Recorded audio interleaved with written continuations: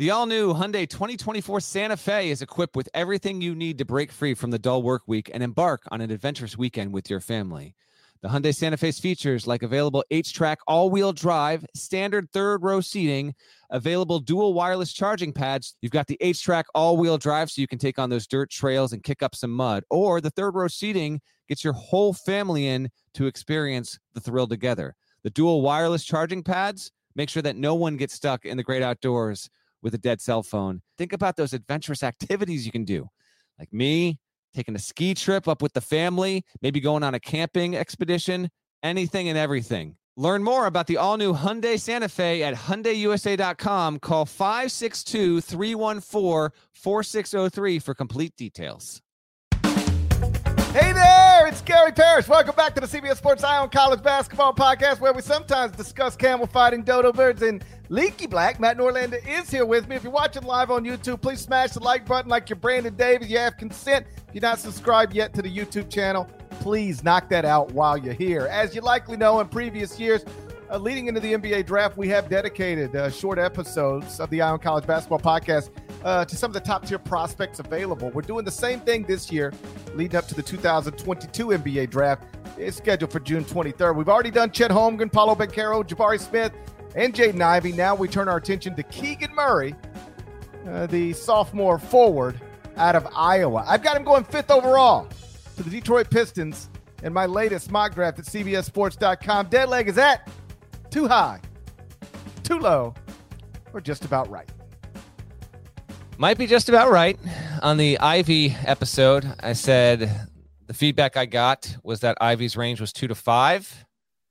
Feedback I'm getting on Murray is 3 to 6. Yes, you heard me right, Parrish.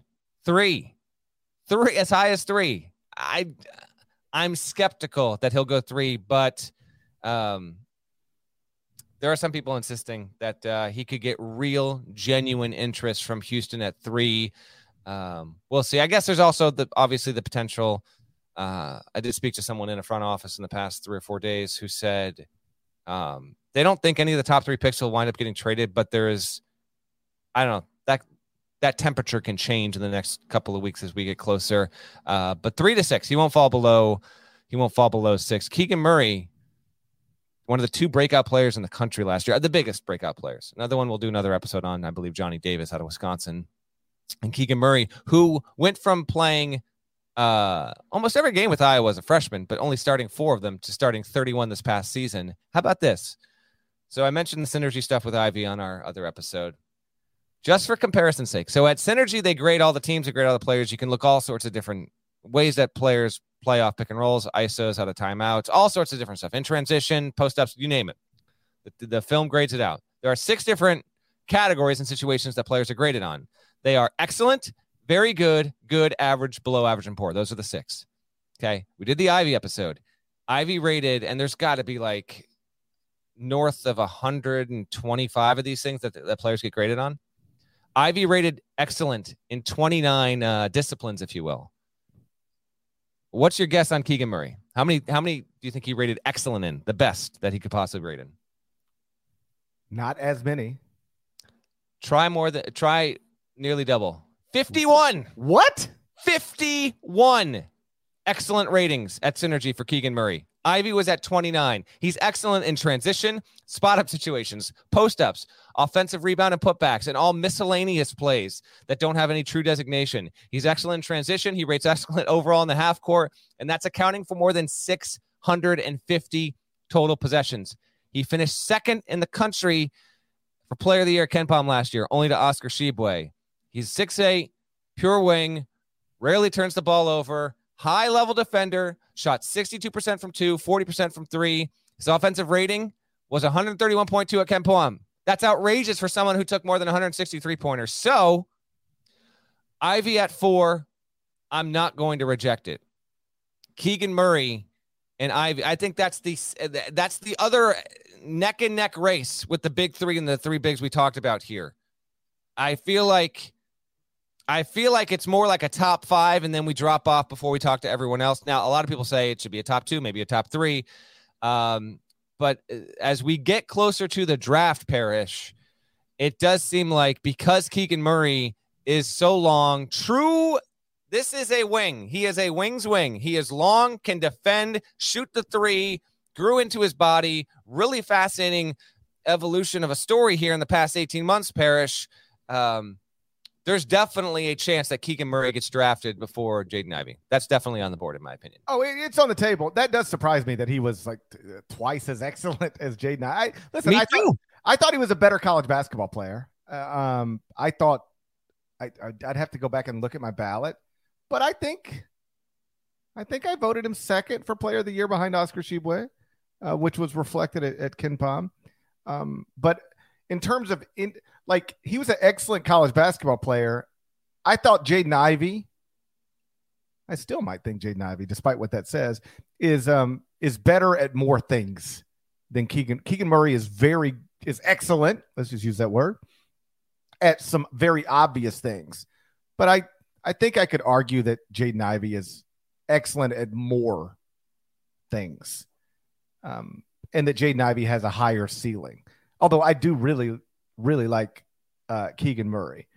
Like you said, 6'8" forward, 6'11" wingspan. Averaged 23.5 points, 8.7 rebounds, 31.9 minutes per game for a good team. Shot 55.4% from the field, 39.8% from three, and nearly 75% from the free throw line. Really an incredible story. Adam Finkelstein, our colleague, had a nice video breakdown earlier in the week, CBSSports.com, on Keegan Murray, provided some background as well. He was just 5'10" when he was a sophomore in high school. 5'10". He grew to 6'8" by the time he was a senior. Again, this is all from Adam Finkelstein. But still only had one Division I offer. So he did a post-grad year at DME Academy in Florida. But then even after that, do you know where he was ranked in the class of 2020? I haven't looked, but since you're saying this, I'll say he wound up playing at Iowa. Give me, I'll say 405. 334. Okay. He was ranked 334th in the class of 2020, according to 24/7 Sports. One spot behind his brother, Chris Murray. Wait. They were 333 and 334. Oh, all right. That's just a. That's whatever. We're just gonna play. They're a combo package. So. But Chris was actually, at least according to 24/7 Sports, considered the better prospect.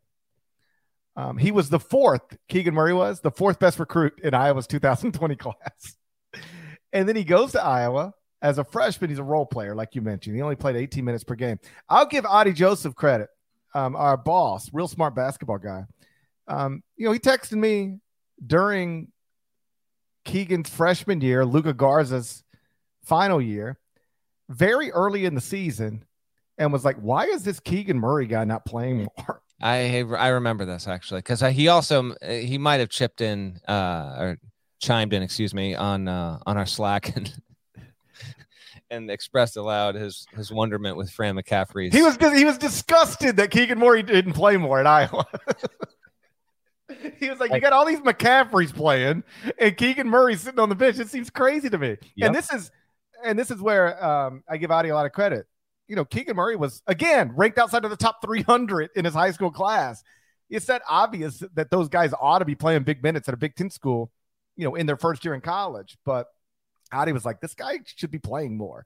And with the benefit of hindsight, for Adi, it was in the moment. But for most people, perhaps even Fran McCaffrey, it was the benefit of hindsight, because boy, when he played more as a sophomore, he was awesome.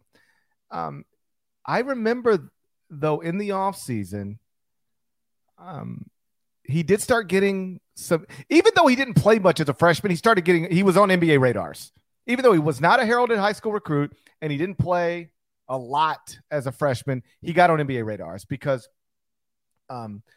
he showed signs of some stuff that is desirable in the NBA. Strong, switchable big, could guard smaller players. But he only shot in that freshman year 29.6% from three on 1.7 attempts per game.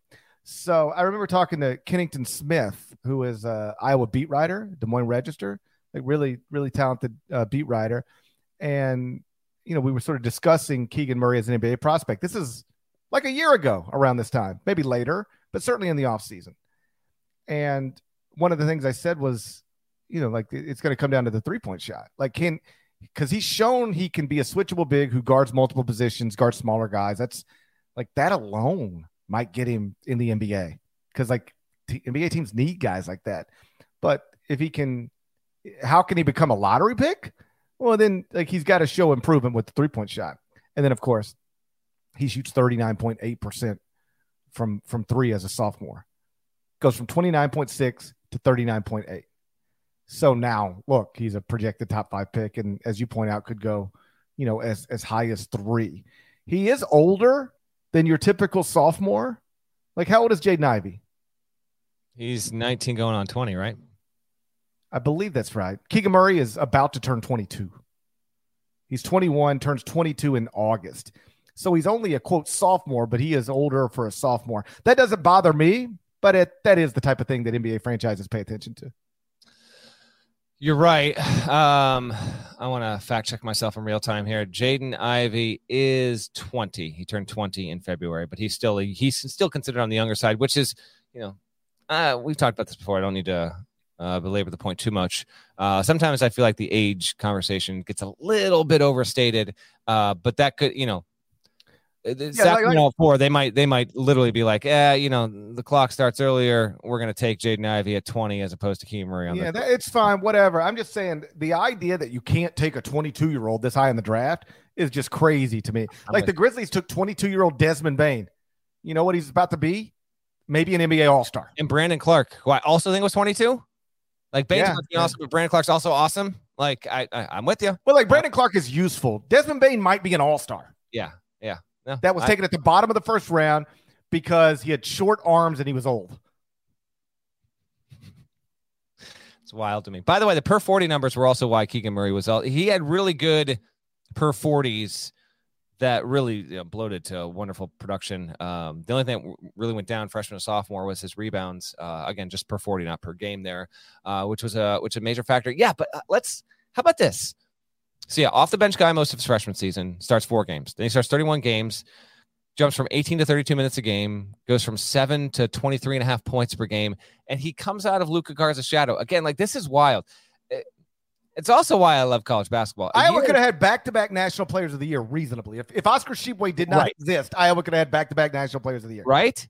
And no one saw Keegan Murray come in as a National Player of the Year candidate. He might have gotten some traction as like, maybe this guy can turn himself into a draft pick in the second year, but let's not rewrite history. He looked more like a great NBA prospect than a great college basketball player coming into a sophomore year. The deal going into last season with Iowa is they lost Garza, the National Player of the Year, Joe Wieskamp, pro prospect, CJ Frederick, good shooter, transfers to Kentucky, and it was like probable bubble team.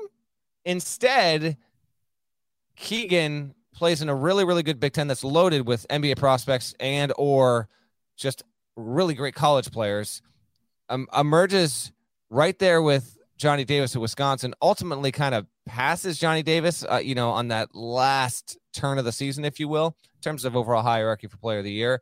He leads Iowa to a 5 seed. They win the Big Ten tournament. Remember, the Iowa Hawkeyes were a trendy Elite 8 Final Four pick because they were in the same bracket. They were in the Midwest. Kansas was the one there. Iowa over Kansas in Sweet 16 was a very trendy pick. Instead, Iowa went Iowa. I mean, it had Garza, the National Player of the Year, Keegan Murray, top 3 player in the sport, and accounted for 1 NCAA tournament win back to back. That's just brutal if you're a Hawkeyes fan. They got knocked out by 12 seed Richmond. Just weird ending, but big picture is the most important thing here, Parrish. Murray was able to establish himself early and consistently prove that he was among the best college players in the country. And because of his length, because he can play so many positions defensively, he is an adroit defender. It was clear by the time we got to about January that he was going to be a lottery pick, and his stock just continued to rise and rise and rise since. And so, yeah, Iowa had the basically consensus National Player of the Year in Garza, not drafted, not an NBA draft pick. And then you get Keegan Murray on the bench the year before, who's going to probably be a top 5 pick. Probably. There's still a potential that he drops to 6. It's certainly out there, but It's just, and it's Iowa hoops, man. It's just, well, I love college basketball. It's a bit of a wild story there. I kind of like his. If you ask me to say which player do you think will just have the better chance of sustaining a long career in the NBA, I think I'd go Murray over Ivy because of the defense, because of the length, because the shooting seems to be a bit better right now. And he just might be a bit more adaptable based on the franchise he goes to or the system he's asked to play in. They're very, very close, but I would narrowly lean Keegan Murray, whose brother Chris, yes, did test waters, ultimately decided he's going to head on back there.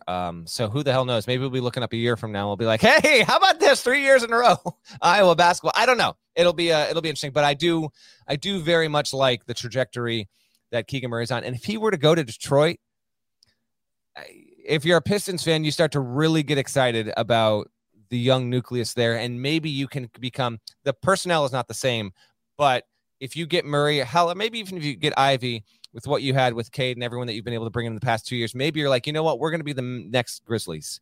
Give us 2 years and check on us. Maybe in that Eastern Conference, which is a bit in flux, Detroit can really make a move, and suddenly we look up and, hell, they're playing as the 4 seed or whatever. I think there's the potential there.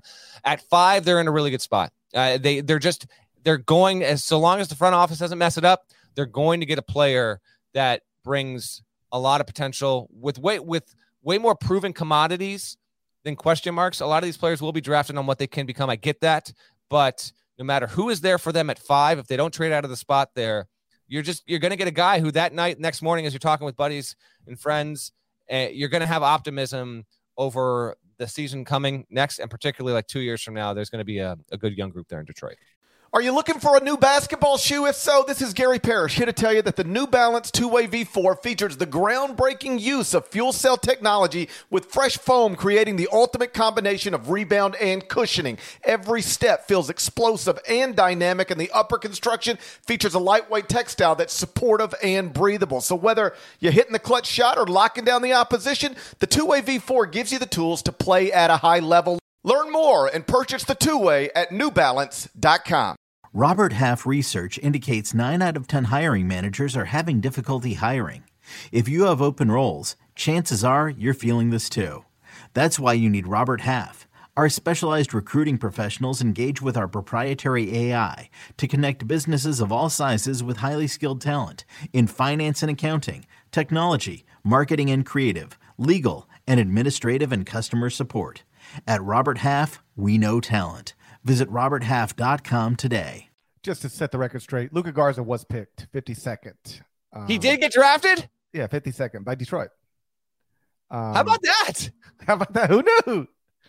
Again, he's inside. It's a bit of basketball Siberia at the moment there. Good for Luka. Good. Congratulations to Luka Garza. I appreciate the fact check, but I did think he went undrafted because that was the whole deal. Was like, he was an awesome college player, but defensively, lateral movement, he's big, like what? But he was good enough that he deserved it. So yes, 10 months later, good on you, Luka. I agree with you. There's no doubt in my mind, barring injuries, of course, that Keegan Murray is going to be in the NBA for a long time. He has some obviously translatable skills that are valued perhaps more than ever right now in the NBA. Like a switchable forward who's strong and can guard multiple positions, guard smaller guys, and consistently make threes. Like those guys, that's worth $100 million, right there. The question I would have about, okay, very good piece for a very good team for a very long time. Like that's the floor, barring injuries. How does he reach his ceiling? And that comes with being more of a shot creator. He wasn't he scored a lot. I mean, not a great, like some stretch fours can catch it, bounce it, beat their guy and finish. And for Keegan Murray, that's not a real strength at this point. Now he's developed so much in the past 2 years. You'd be a fool to start acting like he can't develop that stuff as well. Like he improved his 3-point percentage by more than 10 points from his freshman to sophomore year. That suggests he puts in the work. So I'm not ruling out that he can become this guy, but he hasn't. At this point in his basketball career, throw it to him on the perimeter, go beat your guy and finish. That's not really what he did too often at Iowa. Just an average guy driving to the right. Again, I'll just read off a few synergy things here. 43rd percentile overall, 0.769 points per possession in ISO situations when driving to the right. Driving to the left, he was actually a little bit better there overall. But yes, shot creation, putting it on the floor, how much is he going to be asked to do that? But that might not be ever what he is. Like, sometimes it can be hard to reconcile this in the moment when you spend a top 5 pick on a guy. If you can, someone was talking to me at the NBA level like 2 weeks ago or whatever, and we were talking about these guys, and he was basically saying, like, what if I told you, she was actually talking about Shaedon Sharpe and Keegan Murray. Well, what if I told you that they're going to last a dozen years in the league and they're going to average, 13 points, but they're going to be a guy that you can depend upon most of those years, so they're going to start, but they're just not going to be an all-star. Sounds a little underwhelming in the moment, but when you look back, it's actually really good value if you can get that. I can see Keegan Murray being a guy he's never the 1, he's never the 2, maybe he's the 3, right? And if you can do that and sustain that for more than half of your career, then you are absolutely worth going 5th overall in the draft. You clearly are. But does his ceiling match the guys that we talked about before him? Hard for me to say it does. I think that might be the bottom line of why you've got Keegan where you've got him, not 1, 2, 3, or 4, is every other guy we've talked about on these profile pods to this point, I think objectively has a ceiling that you can clearly see is higher if it all comes together for those 4. With Murray, very good floor. Not that there isn't a high ceiling, it's just not as good as the others. Well, like if you tell me you can get the 3rd best player on a championship level team with the 5th pick in the draft, okay, let's do it. Right. I mean, let's look at the NBA Finals. It's the Boston Celtics and the Golden State Warriors. Both those teams have awesome, are really good, accomplished 3rd best players. Golden State's 3rd best player went in the 2nd round. So yeah. Right. Well, we could argue that, right? Well, I mean, you know what I mean. Like they've got 3 Hall of Fame players, and the 3rd one, Draymond, was a 2nd round pick. Yeah, so. But like Jordan Poole might be Golden State's 3rd best player right now. You and I need to not talk about Jordan. Yeah, Poole, I'm not ever talking about Jordan Poole. Yeah. I never speak about Jordan Poole, but he might. My point is, like, if you're going to actually try to win something significant, you need to have a really good 3rd best player. How about this? To bring it back to my hometown, the Grizzlies' 3rd best player right now is Jaren Jackson Jr., top 5 pick. Yeah, top 5 pick on a $100 million contract. He's their 3rd best player. Now, maybe they'd like him to be the 2nd best player, but like right now, you got Ja Morant, 2nd team All NBA, Desmond Bane, borderline All-Star, Jaren Jackson Jr., 1st team All Defense, 3rd best. You need your 3rd best player to be really, really, really good.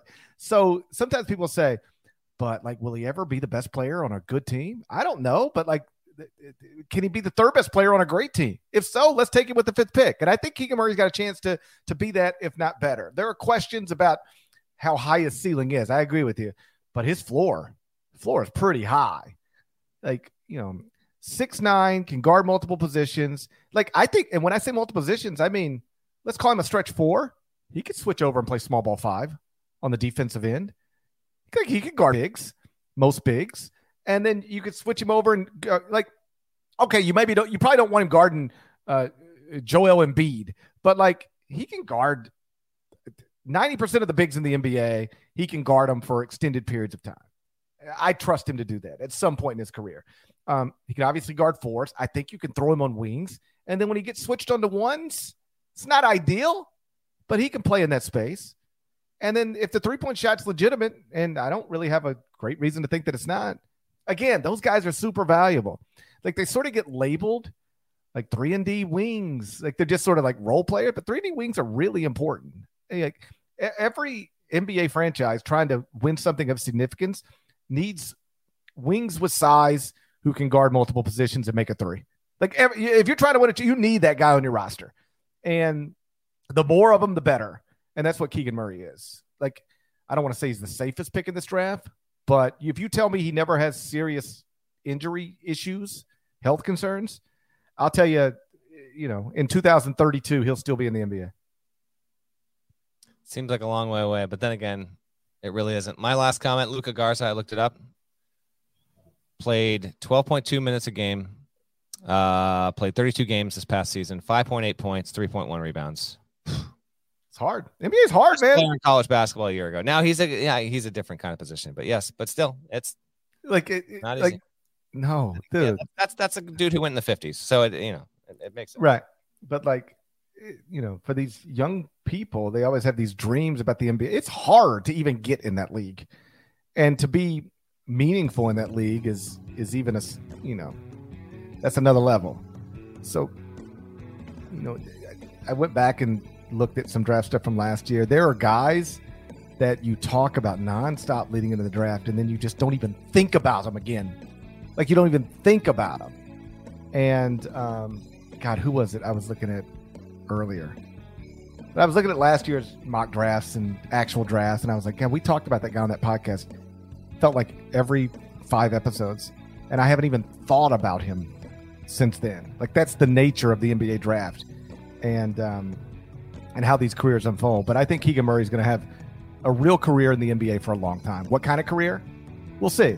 But I think his floor is super high. He's got a chance to be a meaningful player if you're trying to build somebody that compete for something, you need guys, even at his floor, even if he doesn't become the best version of what you imagine, even at his floor, you need guys like this. And that's why I'm with you in what you're hearing. Like, I'd look at him in the top 3, as high as 3. And I don't see him dropping, 6, 7. I think 6. Yeah. That's probably, like, you never know if somebody's just going to fall in love with Shaedon Sharpe, something like that. That could disrupt the perceived order. But 6 is about as low as it goes for Keegan Murray. Shouts to Devin Downey. Shouts to Chester, South Carolina. Shouts to Huck and Larnell. Thank you guys for listening to the Eye on College Basketball Podcast. If you're not subscribed yet, please go subscribe. Anywhere you subscribe to podcasts, including Apple and Spotify. At Apple, leave nice comments. There's more of us than there are of them. That needs to be reflected in the comments. If you're not subscribed on YouTube, please knock that out while you're here if you're watching on YouTube. And if you haven't smashed the like button yet, go ahead and knock that out as well. We'll talk to you again real soon. Until then.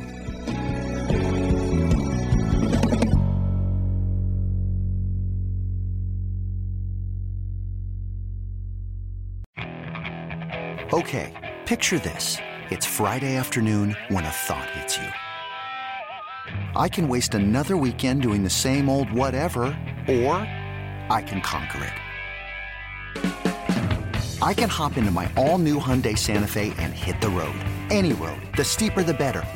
Because my all-new Santa Fe is available with H-Track all-wheel drive, so I can hit the trail without a worry in the world.